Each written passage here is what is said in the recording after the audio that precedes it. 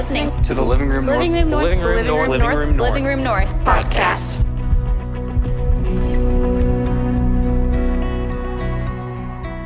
I'm pumped to be here tonight because last week Ryan kicked us off in a brand new series called Alcatraz, and he talked about, the things in our lives that feel inescapable. They are things in our lives that we just feel trapped, we feel stuck, we don't know what to do.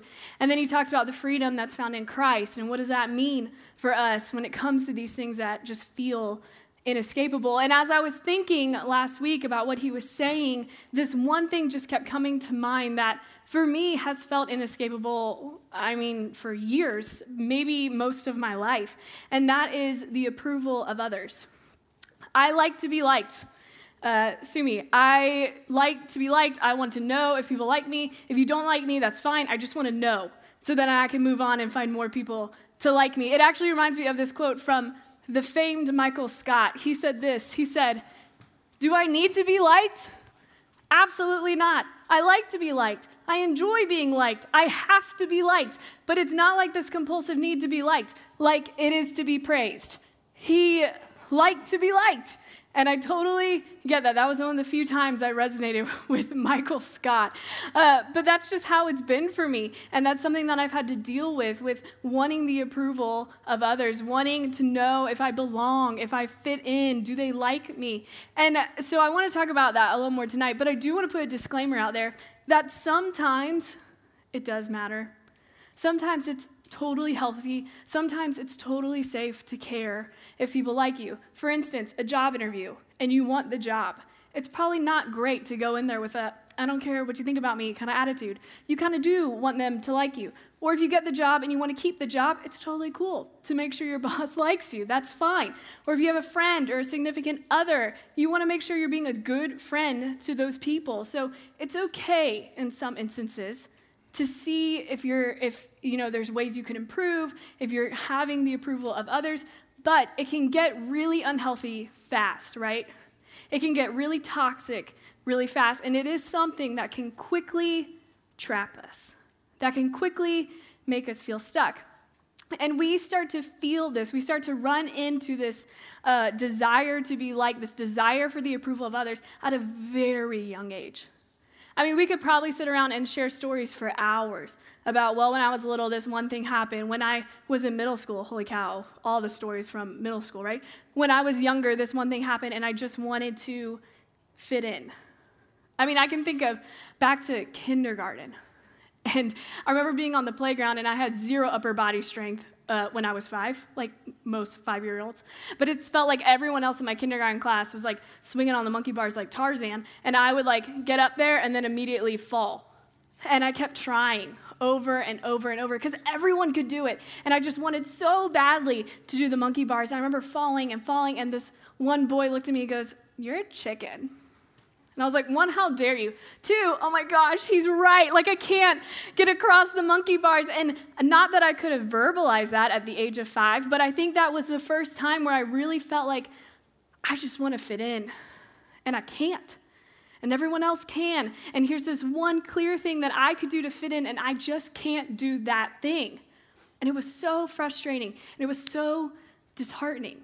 And you get into elementary school, and that kind of thing happens there too. And then you get into middle school, and oh my gosh, it's just constant, right? There's all these ways to fit in. And in middle school, you're finding yourself changing how you act and how you dress and how you speak and how you behave and how you treat other people because you just have this desire to fit in, this desire to belong. And then you get to high school, and peer pressure is just really happening there.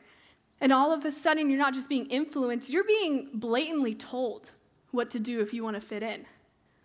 Oh, you want to fit in? Well, we all dress like this. You want to fit in? Well, everyone's doing this with their girlfriend, with their boyfriend. You want to fit in? Well, we're all leaving school. We're all doing this. We're all doing that. Why don't you just do it with us? And we feel this peer pressure. And if we're being honest, for most of us in here, we're probably like, well, if that's all it takes to fit in, then what's the harm? And we could blame it on all these different things. We could say, well, we just want to fit in. We just want to belong. But I think when we get down to the core, what we're really scared of, what we're really trying to avoid is rejection. We just want to avoid rejection because we know it hurts. And if there's a clear way for me to avoid rejection, then I'm probably going to try to do that. And so we have this desire to belong, and we have this fear of rejection constantly running into each other. But the thing is that the desire to belong is actually God-given. It's not bad. Don't worry. It's totally normal. It's actually encouraged. God wants you to be in community. He wants us to be in relation with one another. He wants us to have friends and to be close with the people around us. He wants that for us. He wants us to feel like we belong because he wants us to have community. And we know this is true because think about every time you moved as a kid. I moved so many times. And remember, like, you're a little kid and you're seeing all the other kids play in the neighborhood and you don't know them. And you're like, I just want to belong. Or you started a brand new school, which was like the worst day. And goal number 1 was just to survive. But goal number 2 was I just need to make one friend. Because if I can make one friend, then I might feel some sort of belonging. I might feel some hope that I could fit in here. So this desire to belong, it's not bad. It's not abnormal to just you. It's totally normal. It's not just an Enneagram 7 thing. It's not just an extrovert thing. It's not just an ENFP, element okay people, whatever thing. It's totally normal, and we all feel it. And that's okay. But when that desire isn't met, that's when we face rejection. And rejection, I mean, to put it bluntly, kind of sucks. Rejection's the worst. Because rejection seems to confirm all of your worst fears, right? I mean, if you've ever had a breakup, that first breakup when you're the one being dumped is just awful. Because it's confirming all these fears, even if that's not what they mean, even if they're the nicest person on the planet, they're still the worst in that moment. And even if they're not blatantly saying these things, on the inside we're still wondering, am I lovable? Am I worthy? Will I be alone forever? Should I just already go ahead and start adopting cats? Like, at what point do I just accept this and this is my thing now? But every time we face rejection, whether it's relational, whether it's with a friend, whether it's professional, you don't get the job you wanted, or you didn't get into the school you wanted, it hurts, right? It never seems to get easier. It never seems to get better because every time we face rejection, it feels like we're putting up another wall. Like, well, I think maybe they rejected me because of this one thing about me. And so I'll just make sure no one ever sees this one thing ever again. Or I know they rejected me because of this one thing because they were kind enough to tell me. And so I'm going to tuck this one away and no one will ever know this about me ever again. And every time that rejection comes, there's a temptation to just change a little bit. And over time, as we face rejection, we start to maybe believe this lie that, well, no one can know the real me. Because if they know the real me, they'll walk away. And so we change. And so we start to pivot. And we start to adjust to what we think people want us to be in order for them to not reject us. Let me be what you need me to be so that I will belong because I'm exactly what you want me to be. And then you can't reject me. Or let me just let you in just a little bit, not everything, not all that stuff I put back here. No one needs to know that. Let me just let you in a little bit so that if you do reject me, it won't hurt that bad because you didn't know the real me. Let me just be whatever you want me to be. Or let me just give you 10% of who I really am so that hopefully maybe you won't reject me. And that hurts. And that's hard to be in relationships and friendships where they're just kind of shallow because you're not letting anyone in because you're so scared of rejection, but you're so desperate to belong. I mean, we can't just not be friends with anyone or not ever put ourselves out there again, but gosh, we're so scared. And so we just decide to be a little different, to spice things up a little bit in the worst possible way and not let anyone in to actually get to know who we really are. But you see, there was this guy, Solomon, who was a king, and at the time he was referred to as the wisest man to ever live. And he wrote all of his wisdom down in this book called Proverbs, one of the books. And in the book of Proverbs, he actually talks about this exact thing, which to me I find really interesting, that the so-called wisest guy to ever live wrote about this exact problem. And this is what he says in Proverbs, 29:25. He says, fear of man will prove to be a snare. The fear of man, the fear of people's opinions will prove, I know this to be true. He doesn't say they might, there's a good chance. No, they will prove to be a snare, to be a trap. You will feel stuck. It will feel inescapable. And he goes on and he says, but whoever trusts in the Lord is kept safe. Whoever trusts in the Lord is kept safe, is free from the trap, is free from the snare. And to me, I think when I read that, I see trust in the Lord as when you trust what God says about you over anything else that's said about you, good or bad, you're kept safe. He protects you because what he's saying about you is true. We can choose to believe that what God says about us is true, more true, definitely more true than anything else anyone will ever say about us. And there's another verse that I think can give us confidence to choose that, to choose to believe that what God says about us is true. And it's found in Galatians, and it's written by this guy, Paul. And Paul was writing to these people who they were really struggling to be themselves, to be true to who they knew they were in Christ. And one of those guys who was struggling was actually Peter, the disciple, who walked with Jesus. He was friends with Jesus. And then years later, he's still struggling with this. There's a story before this verse where where Peter is literally flip-flopping back and forth between something because he just wants to be liked by the people around him. And so Paul calls him out on it, and he writes this verse that is basically telling Peter, hey, this is where my confidence is coming from, and this is where your confidence can come from too. And it's in Galatians 2:20. He says this, Paul says, I have been crucified with Christ, and I no longer live, but Christ lives in me. That Christ was crucified, and I was crucified along with Christ. And he goes on, he says, the life I now live in the body, I live by faith in the Son of God who loved me and gave himself for me. Jesus loved me and gave himself for me. He loved and he gave. And the same is true for Peter, and the same is true for you. And the same is true for me and for that girl who said that really mean thing about you in 6th grade, and for that boy who broke your heart, and that girl who never went on a date with you, and for all those people that caused us to question who we are. Jesus loved and he gave. And you see, I just think that people's opinions of you pale in comparison to what happened on the cross for you. People's opinions of you pale in comparison. They don't even come close to what happened on the cross for you and for me.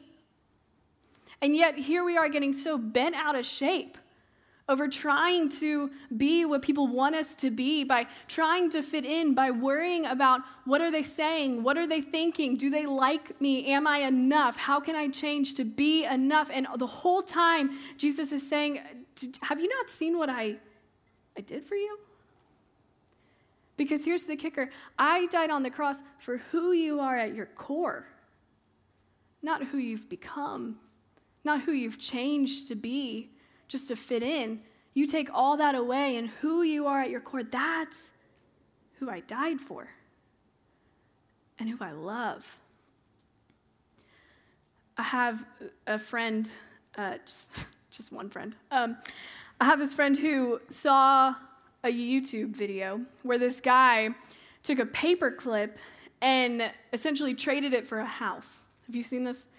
He had this paper clip and he just made all these small trades and eventually got a house out of it, which is crazy. So my friend saw this and he was like, nah, I can totally do that. So he got a paper clip I'm pretty sure he took it from his office.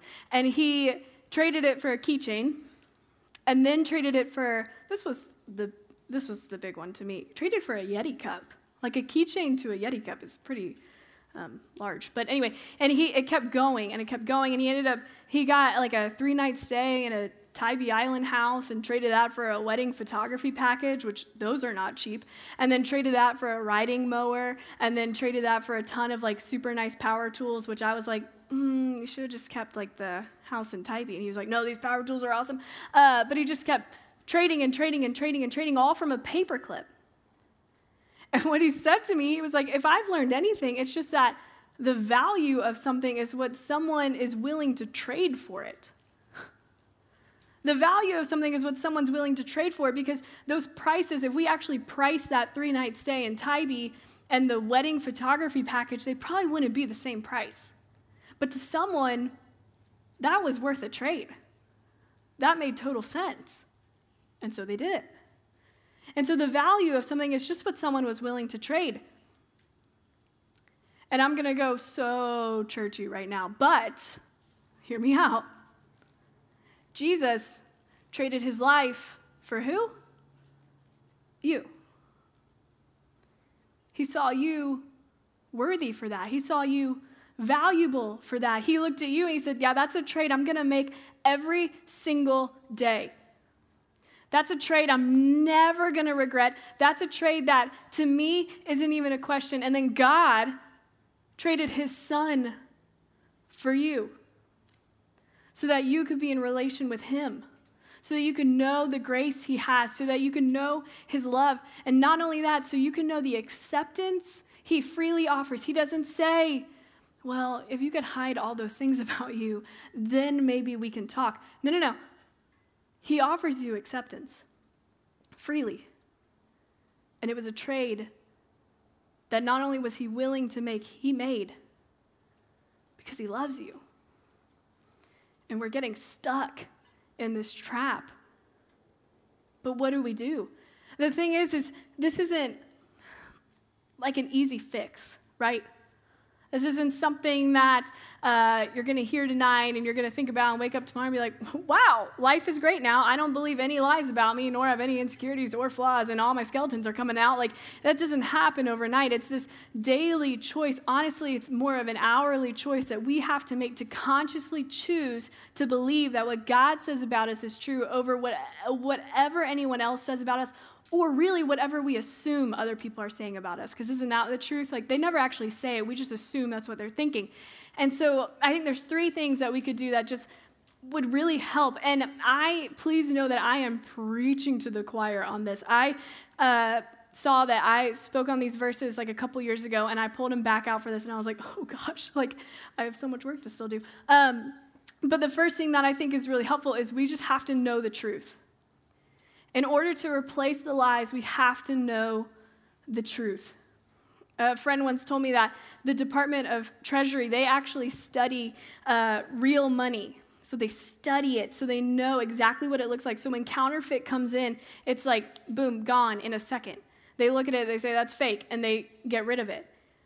And I think that's what we have to do with truth. We have to know what God says about us so that when a lie comes in, we can look at it and say, that's trash, and throw it away before it has any time, any room to take up space in our mind and stick around for a little while, because it doesn't need to be there. So if we can study truth, if we can learn truth, and that's by reading your Bible, that's by spending time with God, that's by spending time in prayer, spending time with people who encourage you to do those things, that is how we can know the truth so that when a lie comes in, it does not stay. Because that's what we don't need. And then also knowing that truth, learning that truth will remind us who we are so that we can get rid of the junk that we have taken on over these years, trying to be someone that we think we have to be in order to belong. And we don't. So that's the first thing. The second thing is, I kind of just mentioned it, but we have to find accountability. You have to have friends who are going to help you remember who you are, who are going to encourage you to know who God says you are. We might need to rethink the friends who, if we're being honest, we feel like garbage when we're around them. who just aren't helping us.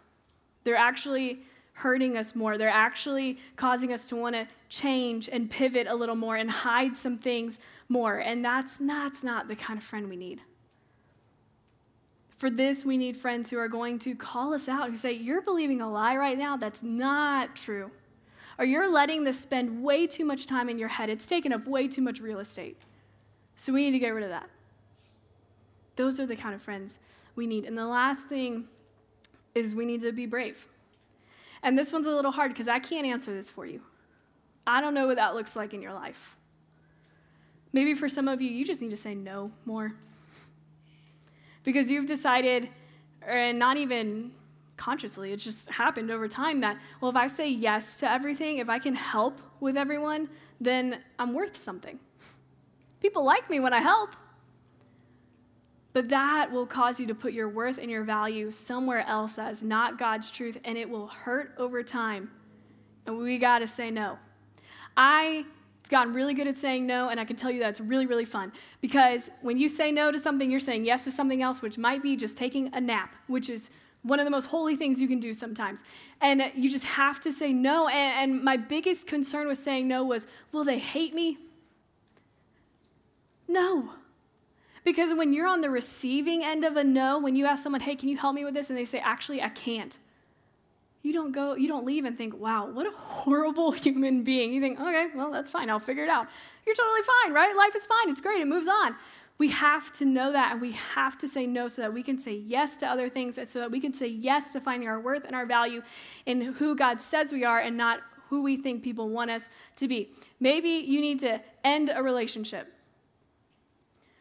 Maybe you are with someone who just makes you feel awful, and they minimize your feelings, and they make fun of you for being dramatic or whatever it might be, and you just leave and you think, gosh, if I can just change just a little bit, then we'll be fine.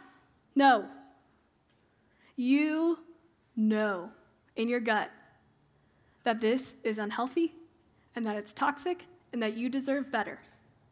So we're going to say no to that relationship. It's going to be hard, but it's going to be worth it. Maybe it's a friendship, like I said earlier. That's going to be a really hard conversation. But trust me, it's worth it. Or maybe you just need to start standing up for yourself. This is one thing that I think Christians have kind of gotten weird with standing up for yourself, because I think sometimes we think we're being rude when we stand up for ourselves. We're not. God created you and he loves you, and you deserve respect.